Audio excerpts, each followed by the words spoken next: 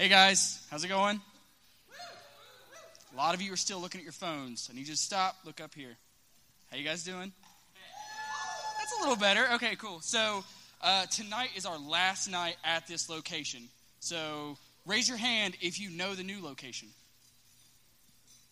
Okay, so it's going to be 6th and Brown for those of you who didn't raise your hands. Same time, different place.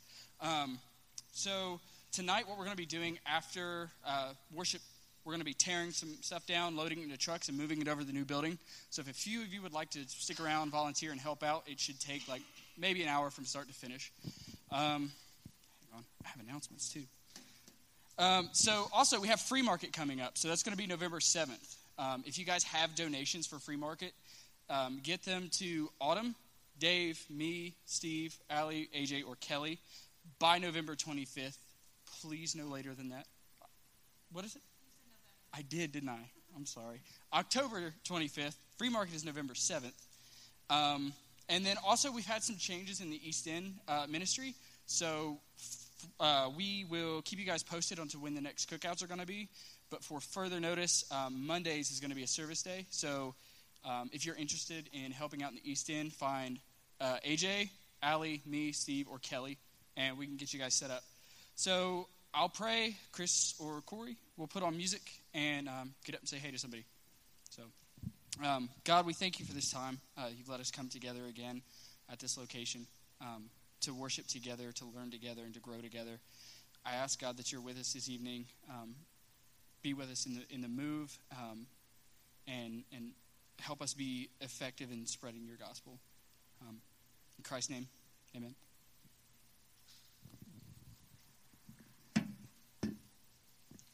No music?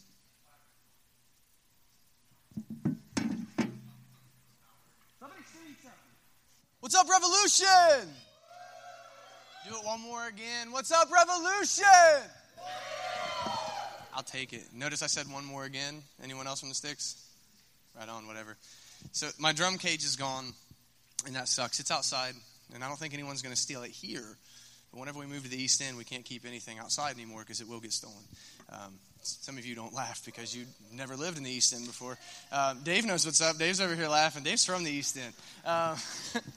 So before we start, I want to tell you guys something awesome that happened last week.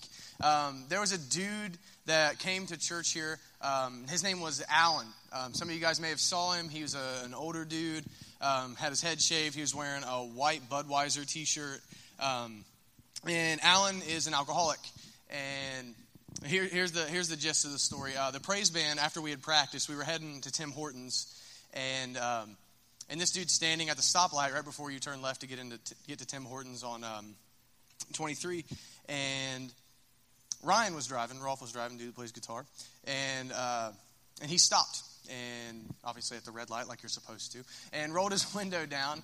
And asked the dude, said, hey, man, what's your name? Alan, are you hungry? You want something to eat? And Alan agreed, and he came to Tim Hortons with us and hung out with us, and Ryan bought him dinner, and he agreed to come to Revolution. We said, hey, man, if we can get you somewhere to sleep this evening, will you come to church with us? And he agreed. So he came here, and we got to pray with him a few times, and he got to hear the gospel proclaimed to him. And then Dustin took him to the place where he was going to be staying that night, the hotel. And he had mentioned that he wanted to go to rehab and that he had left a rehab 3 or 4 weeks before. And I had called them to ask them if they had room for him to come back, and they said they didn't because most of the time rehabs are blocked up and you got to be on waiting lists. And as God's sovereign provision would have it, Dustin knew a local pastor around here that he called.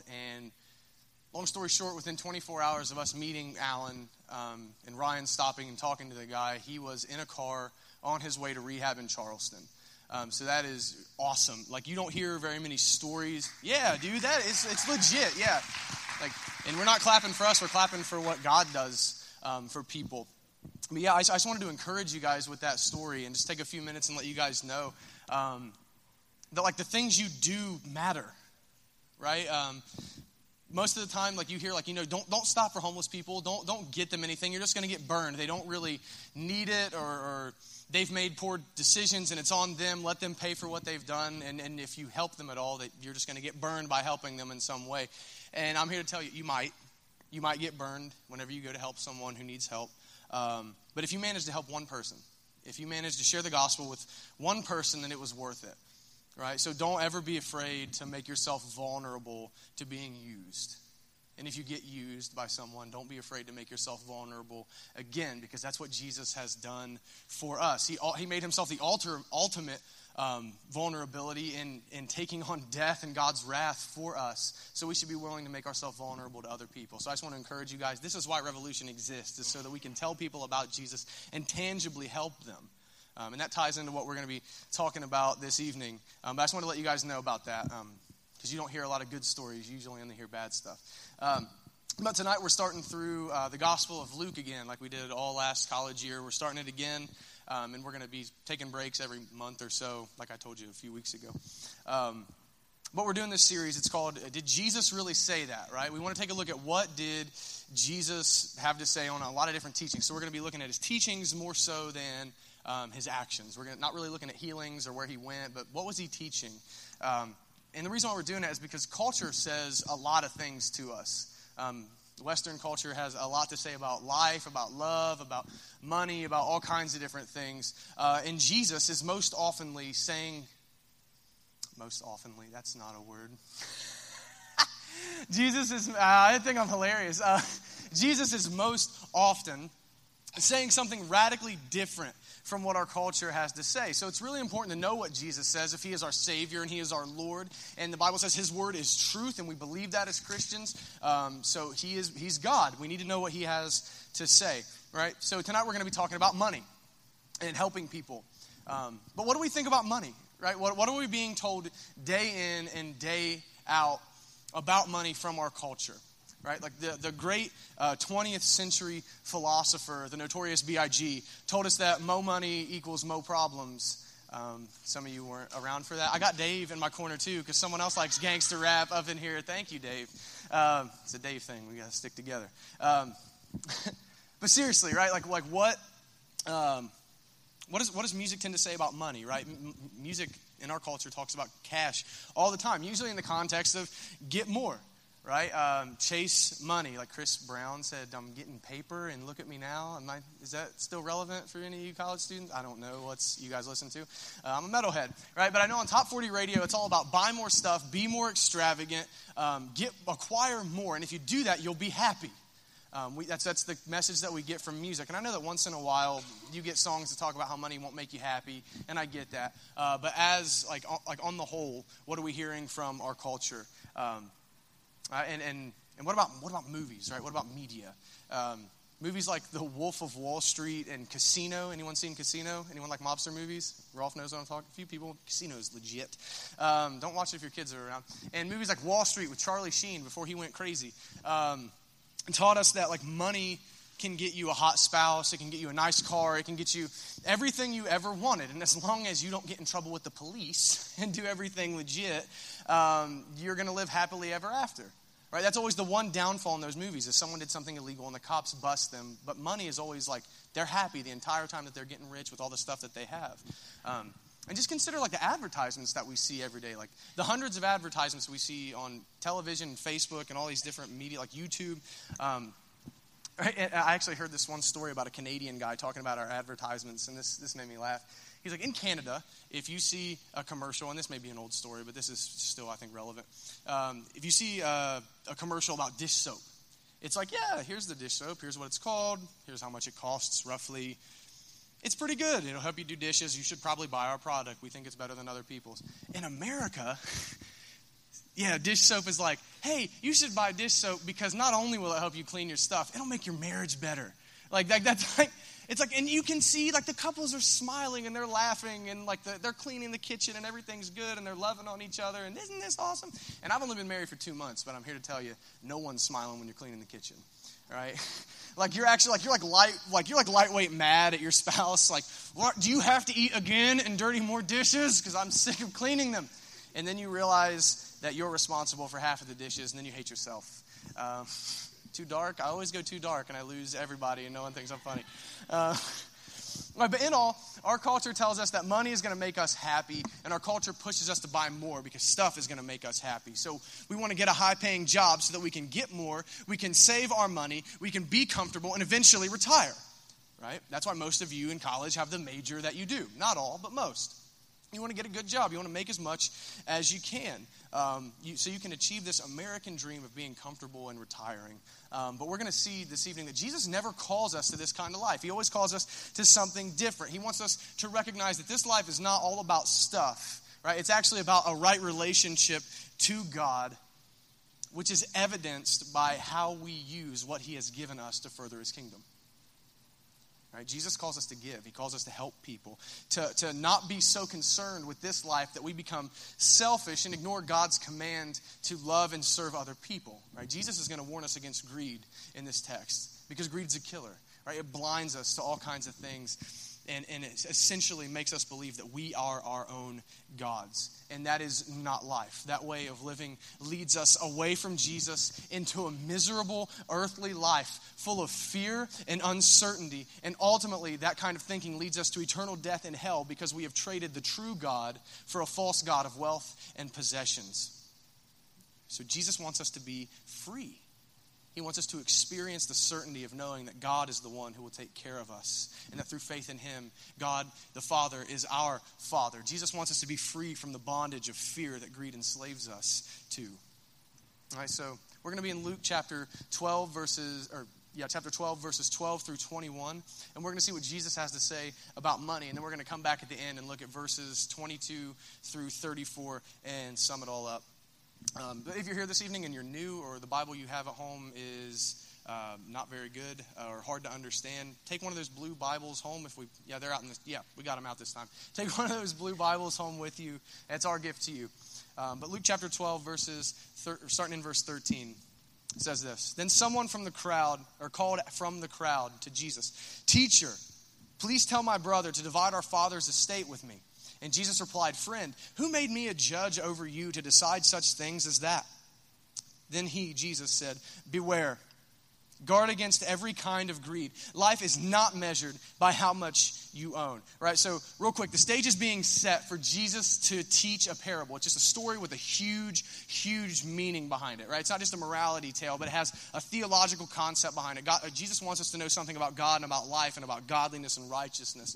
Right? That's what a parable is. But Jesus has, in this chapter, I think this is funny, he has just finished teaching about how we should fear God and not men, because God's the one who has power over our souls. And, our right standing with him says, well, we're going to spend eternity, so we should be afraid of God, not be afraid of men. And then this cat pipes up in the back. Jesus just finished that. "Hey, can you tell my brother to give me more stuff?" like just an idiot. Like, I always think it's funny because I tend to do that kind of things, like completely not listening to anything Jesus has to say. And he's just really concerned about what's going on right now about money, getting more, right? This man's motives are probably greedy. We don't know that for certain, but I would say probably.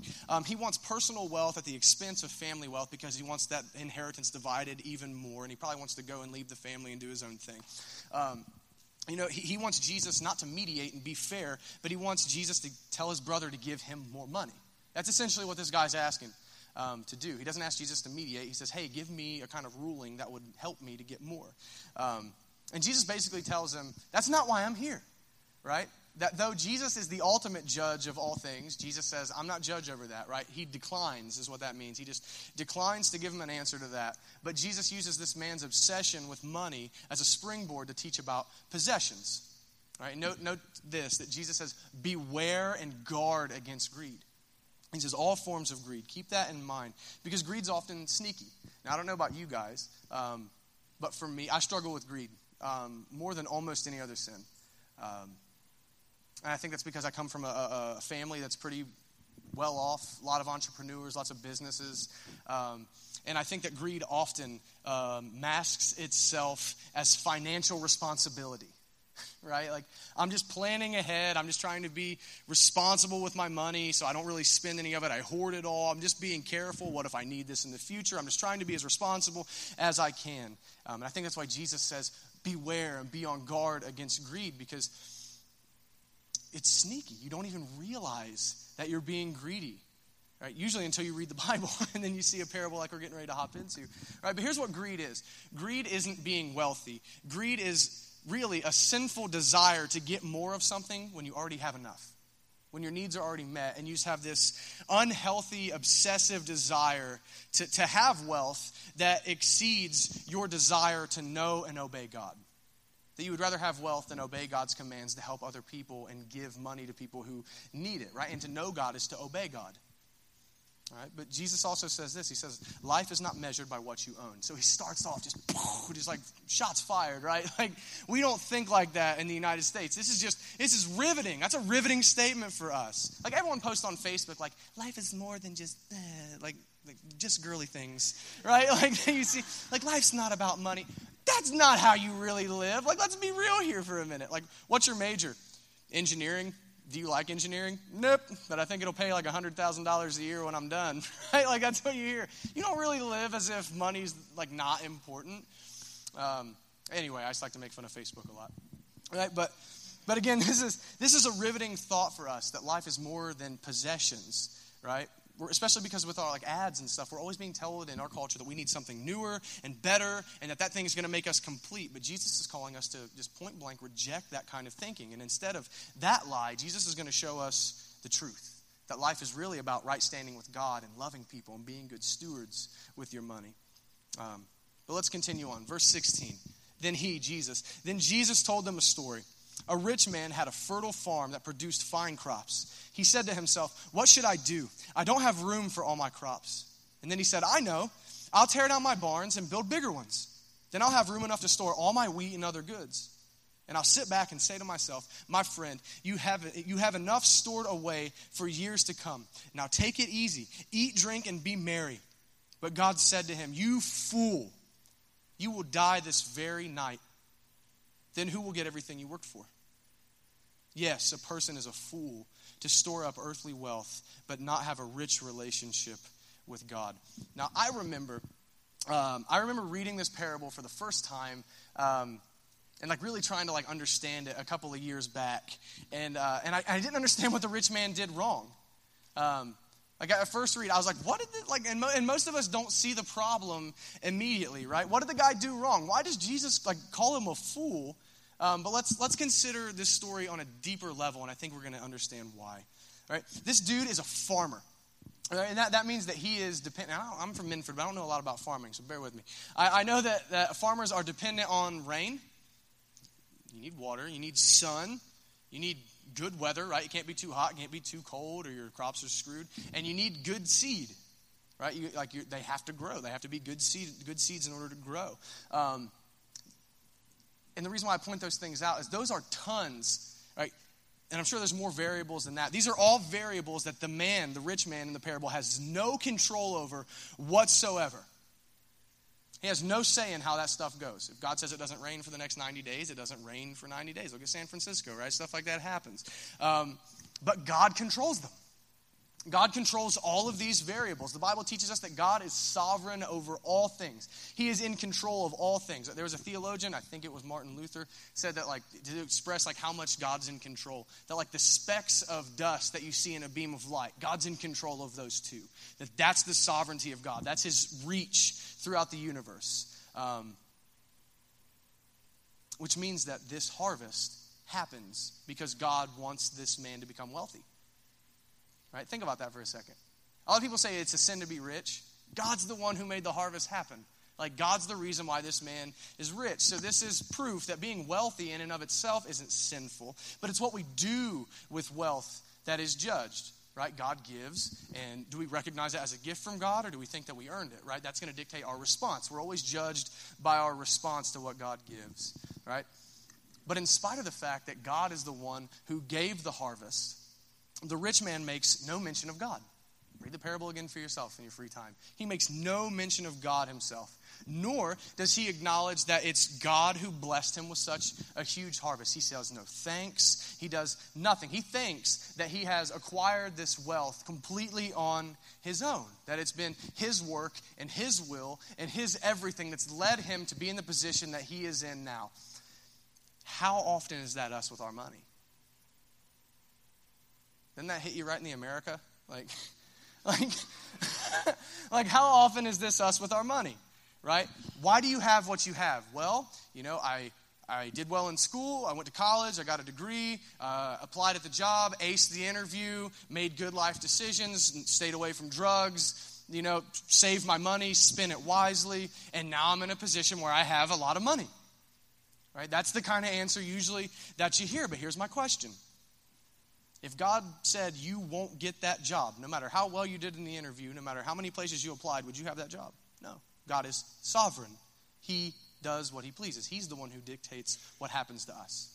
He's the one who controls our futures. He's the one who controls everything. Furthermore, let's kick the can back further. You went to college. Why'd you go to college? Probably because you're an American and you were born into a first world country. Education is readily available. Loans are readily available to you. You don't get to pick where you're born. Let's kick the can back further. Why did you go to high school? Again, American. And your parents probably made you go to school. You don't get to pick your family. Why did you make a lot of the life decisions you made? Probably because of your upbringing. You don't get to pick your family. You don't get to pick what kind of parents that you have. Straight up, you don't get to pick whether or not you're going to be developmentally disabled or not. Right? Your intelligence, everything that led you to where you're at has all been a gift from the sovereign God. Right? Everything we receive is a gift of God, right? It's all grace. We make nothing happen by ourselves. And furthermore, we deserve nothing but God's anger because we sin on a daily basis. And yet, not only does God give us Jesus to pay for our sin, but God gives us all of these things that we have in abundant grace upon grace. Your intelligence, everything that you have, all the money that you have, the job you have, everything has been given to you as a gift. Right? But this man doesn't think that way in the parable. He doesn't view his wealth as a gift from a good, giving God. He views himself as entitled to all of it, right? And that makes sense. He's being logical. If he thinks that he's worked and it's all his, then he's caused the harvest. And therefore, the wealth is all his. He deserves it. He's the one that gets to dictate what happens to it. And you can see that this is his thinking by how much he uses the words I and my and mine in the parable. He uses all these like possessive words. All right, so then with this huge abundance, this rich man decides to store it up, right, so he can retire. All right, he actually has to tear down his smaller barns and build bigger barns, which means that he's already wealthy, right? His barns are full. He has to make bigger ones. He doesn't consider that he has an excess, that he has way more than he needs. He doesn't consider the poor. He's just being very practical. It's mine. I worked for it, so I get to keep it. It's not a gift. I earned it, right? So the guy plans to selfishly, greedily hoard his wealth so he can retire and take it easy. And by ignoring the poor and being selfish, he proves that he doesn't know God,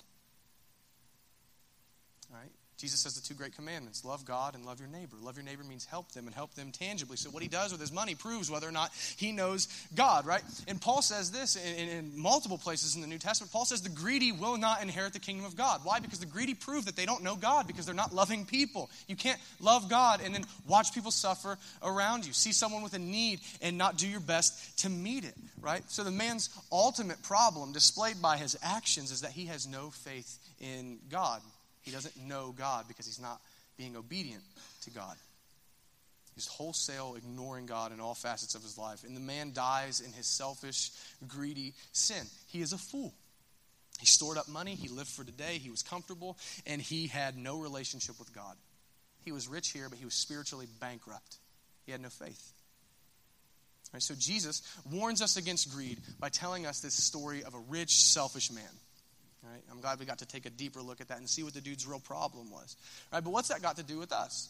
Right? I'm not rich. Bill Gates is rich. I'm not rich. I don't know about you guys. My dad's rich. I'm not. I was trying to make him feel awkward back there. So I could get a drink of Kickstart. That is the most delicious beverage. I highly recommend it. My inner redneck loves Mountain Dew. It's like Mountain Dew and Marlboro cigarettes. Like that's like the white trash soda county thing. Like whoop whoop. No one else? Whatever. Right? But what does this parable have to do with us, right? I'm not rich. Bill Gates is rich. I actually looked this up, and I've said this before. Bill Gates makes over $300 a minute. So if that dude drops a $100 bill, or $300 a second, I apologize. That means that if he drops a $100 bill, it is not worth his time to bend over and pick it up. That is rich, right? That is insane. And I'm not that, so I'm not rich, right? We often like to say that we're not rich, so parables like this don't really involve us too much because we're comparing ourselves to someone else. But here's the thing. From God's perspective, who is omnipresent and omniscient, he sees all, he knows all. From his perspective, he sees us and compares us to people in third world countries, and he says, oh, dude, you are rich, right? So in comparison to everyone else, we are all wealthy, right? Maybe not in comparison to other people in the United States, but we are all wealthy worldwide, right? Think about it. Most of us have clothes. Most of us don't have to wear the same clothes every single day. Unless you're a weirdo like me and you just like to wear like the same pair of pants for like 3 days in a row. I know that's nasty. But like, hey man, if girls cannot wash their hair like for every like 5 days, then I can get away with wearing pants for a week. I learned that since I've been married. Like girls don't wash their hair every day. That is gross. I need to get back on topic. I'm sorry. Being married has just let me know a lot of things I didn't know. Right, but think about it, like clothes. Like we don't have to wear the same clothes every day because we have a lot of clothes. Most of us have a car or some form of transportation, or we know someone who does. We eat 3 square meals a day or more, a lot of us. And if you don't eat at least 3 times a day, it's because you've chosen not to eat. Most of us have a little bit of cash in a pocket or a little bit of cash on our card that we can spend as like expendable money. At least as far as I know, everyone in here has a place to sleep this evening. No one here is homeless. And if you are, I'm not being funny. Please come talk to me after the service. We don't worry about meals. We don't worry about daily living. And in reality, most of the world around us, a lot of third world countries live off $1 or $2 a day. So from God's view, we're all rich. And the more that we have, and we have a lot here in the United States, the easier it is for greed to creep in. And it does creep in. Little by little, we become more interested in getting more. And often we don't even notice it. Again, Jesus says, be on guard. Right? But why is greed such a big deal? That's my question. Why? That's what I always ask. I always ask why. What's the problem with greed? Scripture tells us to beware of it. And Jesus tells us to live open-handedly, right? To be giving with our resources to help the poor. But why? Why is greed such a problem? In short, because greed blinds us. Greed blinds us to the truth. And hear me on this. Whatever blinds us from the truth enslaves us to a lie. Whatever blinds you from the truth enslaves you to a lie. So I want to hit 3 different ways that I think greed blinds us and how it enslaves us. 1, I think greed blinds us to the sovereignty of God. What I mean by that is we get so much that we think that we're the one who establishes where we're going. That if you get enough money, you can say, my future is secure. But here's the thing, in buying that lie, that you're the one in control and that money can help you be more secure in your future, you become a slave to worrying about the future. Right? And what I mean by that is you know how jacked up you are. You know that you can make a bad decision. You know someone could steal your stuff, right? So you're going to always be worried about, well, what if this happens? What about my future? Because if greed becomes your God, right? If money becomes what's going to stabilize you, and it's not God who's going to direct your future, but it's money, what happens if you don't have any, right? It makes us believe that we must make our own stability by our wealth. And that rather than trusting God to be good, and the Bible tells us He is, and God's proven to us that He is, that we feel we have to secure our own lives. And this rejection of God's sovereignty leaves us with only fear and uncertainty because we're going to mess up at some point down the road. Something can happen. Something terrible can happen. The banks can shut down. Now what are you going to do?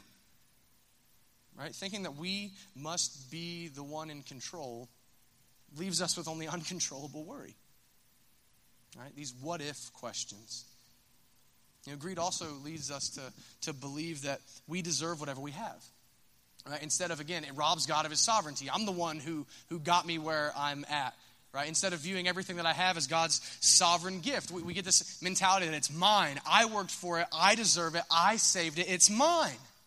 But in reality, if we really understand that God is the sovereign gift giver, like James calls Him in James chapter 1, that every good and perfect thing we have is a gift from our Father, then everything that we receive, everything that we have, everything that we get in the future should just drive us to our knees in gratitude to Him.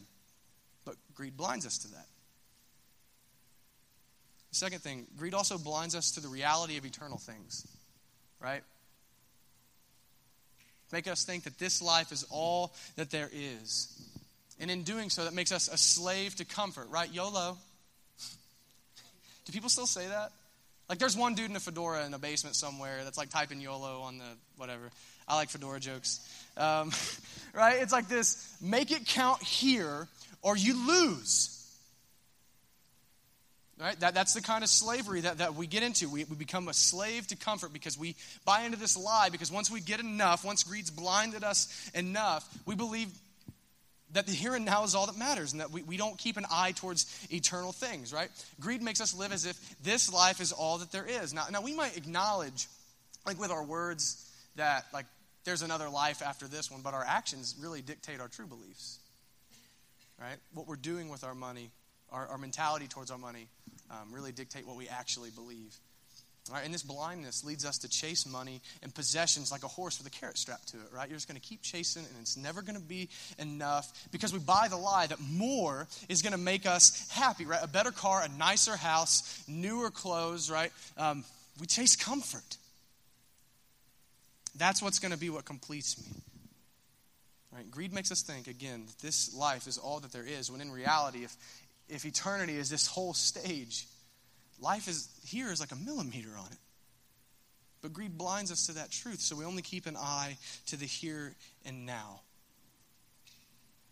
Right? In reality, someday this stuff won't matter. Like nothing will matter anymore. Nothing here. Right? 10,000 years from now, what good is your iPhone? Right? What good is your money? What good is your house? What good is anything here that's temporary? 10,000 years from now, you don't even matter anymore. No one even knows who you are or what you had or anything. Right? Greed causes us to ignore the truth that one day we will stand before God and all of our wealth can't help us then. Right? It makes us fatally short-sighted instead of keeping an eye towards God and what pleases Him. And as we become wrapped up in this life and chasing after comfort and just wanting more stuff, we easily become blind to the needs of others. Right? And that's slavery to selfishness. Right? I come first, that kind of mentality. And you become a slave to selfishness. And I know that sounds strange. Well, how can I be a slave to doing what I want to do when I want to do it and spending money how I see fit? Like, how is that slavery? Hear me on this, especially if you're a Christian. Right? We see people around us who are in need, who could use help financially or need something done for them and they can't afford it, whatever it might be, or they need a friend or anything. We see people around us in need, and we intrinsically know that we ought to help them. Right? Romans chapter 1 says that God has written His law on all people's hearts to some degree, so we know what we ought to do and what we ought not to do. So we all intrinsically know we should help this person who is in need, especially if you're a Christian. You have the Holy Spirit living in you. You definitely know that you should be helping. But then we become paralyzed by fear, right? And we don't help them.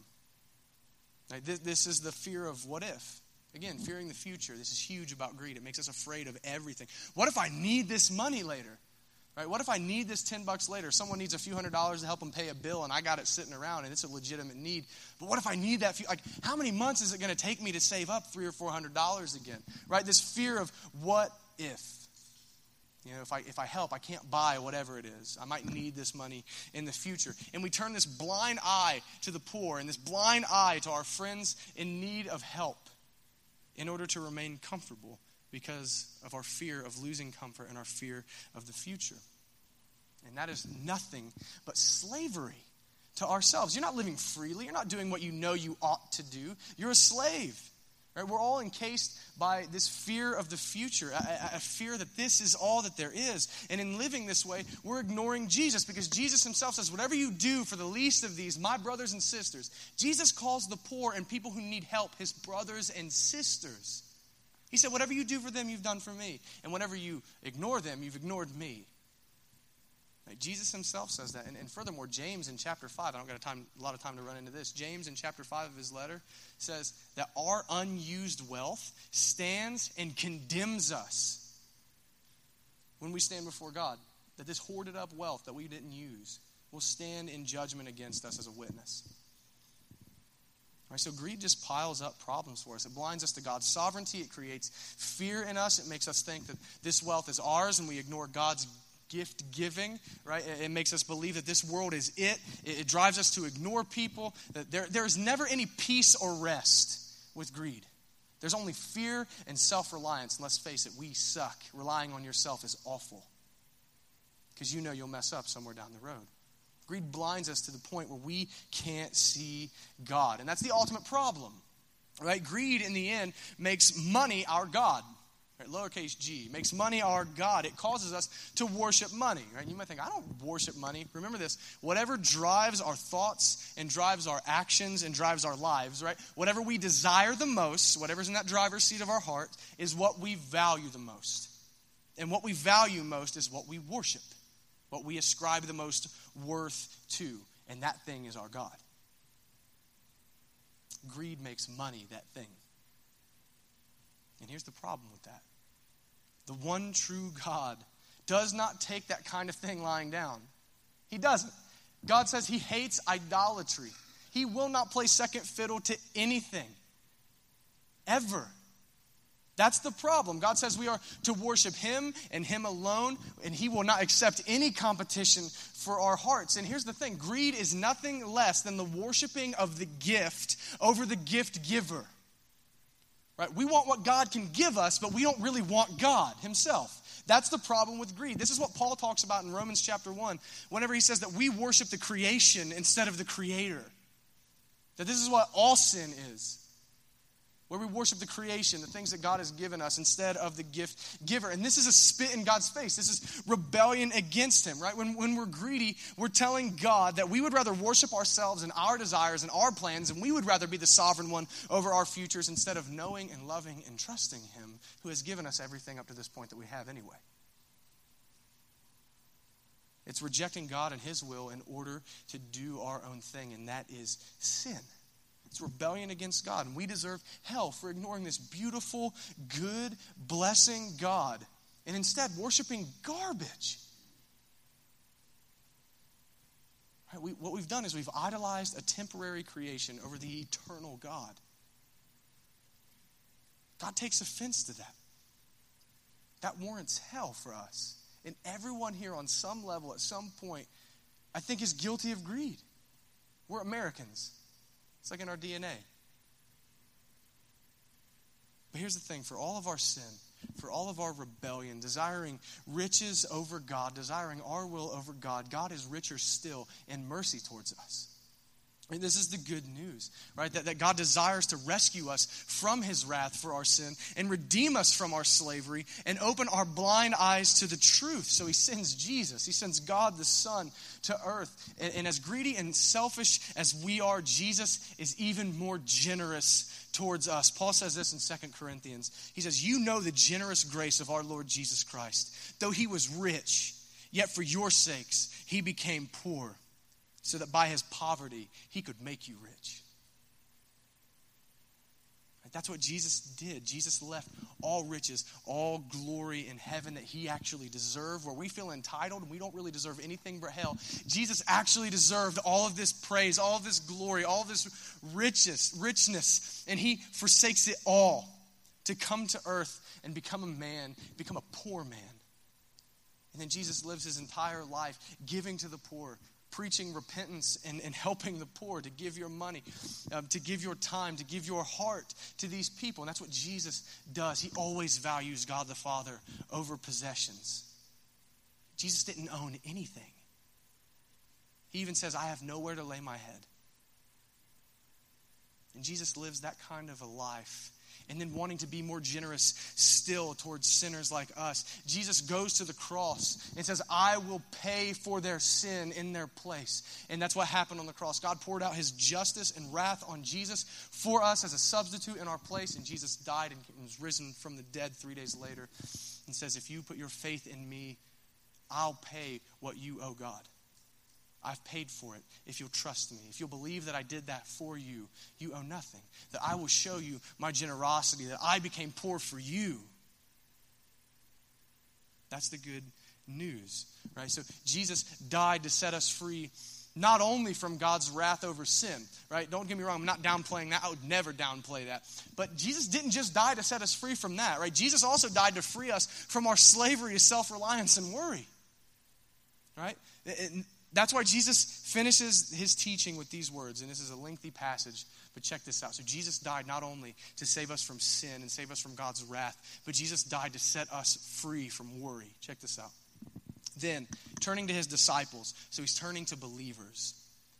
Jesus is speaking to believers. He said, that is why I tell you not to worry about everyday life, whether you have enough food to eat or enough clothes to wear. For life is more than food and your body more than clothing.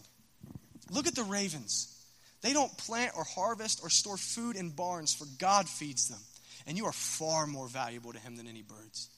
Can all your worries add a single moment to your life? And if worry can't accomplish a little thing like that, what's the use of worrying over bigger things? Look at the lilies and how they grow. They don't work or make their clothing. Yet Solomon in all his glory was not dressed as beautifully as they are. And if God cares so wonderfully for the flowers that are here today and thrown into the fire tomorrow, he will certainly care for you. Why do you have so little faith? And don't be concerned about what to eat and what to drink. Don't worry about such things. These things dominate the thoughts of unbelievers all over the world, but your Father already knows your needs. Seek the kingdom of God above all else, and he will give you everything you need. So don't be afraid, little flock, for it gives your Father great happiness to give you the kingdom. Sell your possessions and give to those in need. This will store up treasure for you in heaven. And the purses of heaven never get old or develop holes. Your treasure will be safe. No thief can steal it, and no moth can destroy it. Wherever your treasure is, there the desires of your heart will also be. So if the love of money causes us to fear the future, to feel uncertain, to feel entitled, to fear want, and to be selfish, then Jesus has come to relieve us of these fears. What Jesus is saying to us is that if we are Christians, if we have placed our faith in Jesus, that we don't have to be afraid of the future. We don't have to be afraid of what ifs. We don't have to be afraid of anything because we have been adopted into God's family through faith in Jesus. Something Paul tells us in the book of Ephesians, that through Jesus, we are now sons and daughters of God. God is our Father, and Jesus says our Father will care for us. He's proven he cares for us by giving us Jesus to pay for our sin. Right? So here's the question. Why would we not trust him then? If he has solved our greatest problem in giving us Jesus and drawing us to faith in Jesus, if he's shown us this kind of generosity and this kind of love, then why would we not trust him with our futures? Why would we not trust him to provide for us? Why would we still be afraid to give and help other people? Why would we not trust him with our entire life, with our needs, with everything? And furthermore, why would we want to cling to anything in this world for our help instead of trusting God? Because there was nothing in this world that was going to save us from his wrath. There was nothing in this world that was going to ultimately help us for eternity. Why would we want to cling to something temporary that's going to fade away whenever we have the eternal God who's already proven his love for us, in that while we were yet sinners, he gave us Jesus? Why would we not trust him? Jesus is saying that we can trust him. Jesus is actually making this argument. He says, if God cares for the worthless birds and flowers, how much more does he love you, whom he gave his son up for you? How much more does God the Father love you? So you can live freely, knowing that the sovereign God of the universe calls you his kid.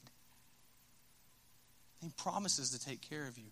So keeping that in mind, Jesus tells us two things. One, he says, don't worry, don't be anxious. Because God's sovereign. God's the one in control of your future, and he calls you his child. And as you're not worrying about those things, he says, seek the kingdom.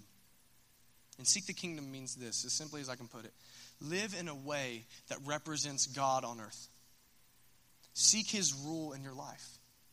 Walk with him. Walk in obedience to him. Seek to bring his kingdom here now as much as you can. This means essentially to obey the two great commandments, right? That Jesus says, love God, love your neighbor. Right? Live open-handedly towards your neighbors as you see people in need. So I'm not going to give you like a list of like, here are 5 ways to seek the kingdom. Like, it's just love God, love your neighbor, right? Seek to establish God's kingdom here in your lives as much as you can. Right? And we can do that because we know that we have nothing to fear. Jesus promises that our needs will be met, that God will definitely take care of us. All right, and because of that, we can imitate the graciousness of Jesus towards us, that we can give our resources, whatever they are, in service to other people. All right, all because we've been shown such a great love and security for our futures in Christ. Now, I got to take a second and say this. Jesus says God will give us what we need. So I'm not doing the prosperity gospel, health and wealth. If you give $200, God will give you $500. Because if that were the case, I'd be a multimillionaire by now. No one? You wouldn't be doing that same scheme if that were true? Whatever. But that's not what I'm doing here. Often we need a lot less than what we think we need. And often God might say, you don't need anything financial. You need more faith. So I'm going to put you in a place where you have to depend on me to provide for you. He says we will get what we need, though. And we trust God to be a good father. He's already loved us through Christ. We can trust him with our futures entirely. So I just wanted to let you guys know, I'm not saying if you give, you'll get more. I'm not saying that necessarily. But God will provide for our needs somehow. Right? But seeking the kingdom means that we aren't afraid to be uncomfortable or inconvenienced. We might not like it all the time, but we're not afraid of it. Right? We know that we can do without our wants in order to help other people. Right? We can live in a way that other people that don't know Jesus, they can't. We can live fearlessly. Right? Jesus says that, and he says this. He says, whatever we do with our possessions here, show where our hearts are. And I think this is huge for us to take. That our actions, how we spend our money, if we hoard it or if we give it, reveals if our hearts are chained to the here and now or if they're set on eternity. Right? Our actions, what we do, dictate where our hearts are. So Jesus says to set our everything on eternity. Right? Everything we are and do. Because whatever we give, whatever we do, whatever we say here and now is going to echo throughout eternity. Right? We're to store treasure in heaven. That means to do things that please God. That's the real treasure. Right? To delight God with our service to others. That's treasure. To please God. And Jesus says that these things that bring pleasure to God will never fade. That God will always remember those things. Right? So here's the question. What's really going to matter 10,000 years from now? Your bank statement, your house, your clothes, the kind of job you have, the kind of car you drove? Or is this going to matter? God looking back on your life and saying, well done. Good and faithful servant. Well done. You loved me. Because I loved you first. And you proved that you loved me by what you did for other people. You proved it. Not that what we do saves us, but what we do dictates whether or not we actually have been saved. If we actually have faith. Faith without works is dead. But what's going to matter? What we have now or God being able to look back at what we did and say, I remember, well done. What's going to matter?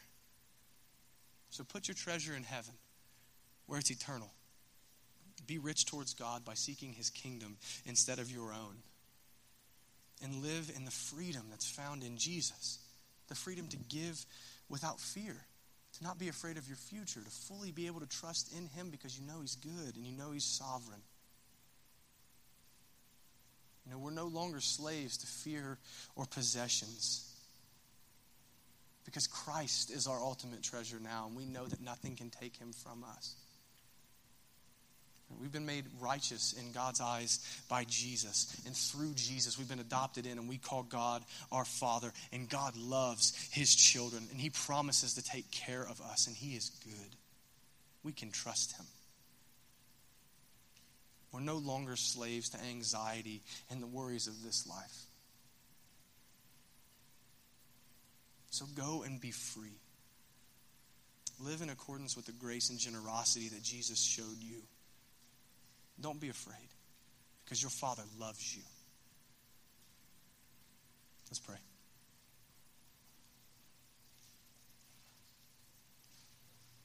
Father, you're better to us than we deserve. We deserve hell, and you give us Jesus. We don't deserve to eat, and you give us food. We don't deserve anything, and everything that we have is a gift from you. And God, I pray that we would take that fact into consideration every single day, that whatever we have is a gift given to you, to us, so that we could bless others. That if we have more than we need, that you've given us an excess for us to help other people. That it's not ours. Everything belongs to you. You're the one in control. You're the one who dictates what we have, and you've given us what we have so we can bless other people. Father, I pray that we take the generosity of Christ and be convicted by it. Father, help us to live like your Son and not be afraid of the future. Thank you for securing our future in Christ so that we have nothing to fear anymore because we know you're good. Help us to really understand how in control you are and how good you are. Let us be a more generous people that reflects your Son. I pray all these things in Jesus' name. Amen.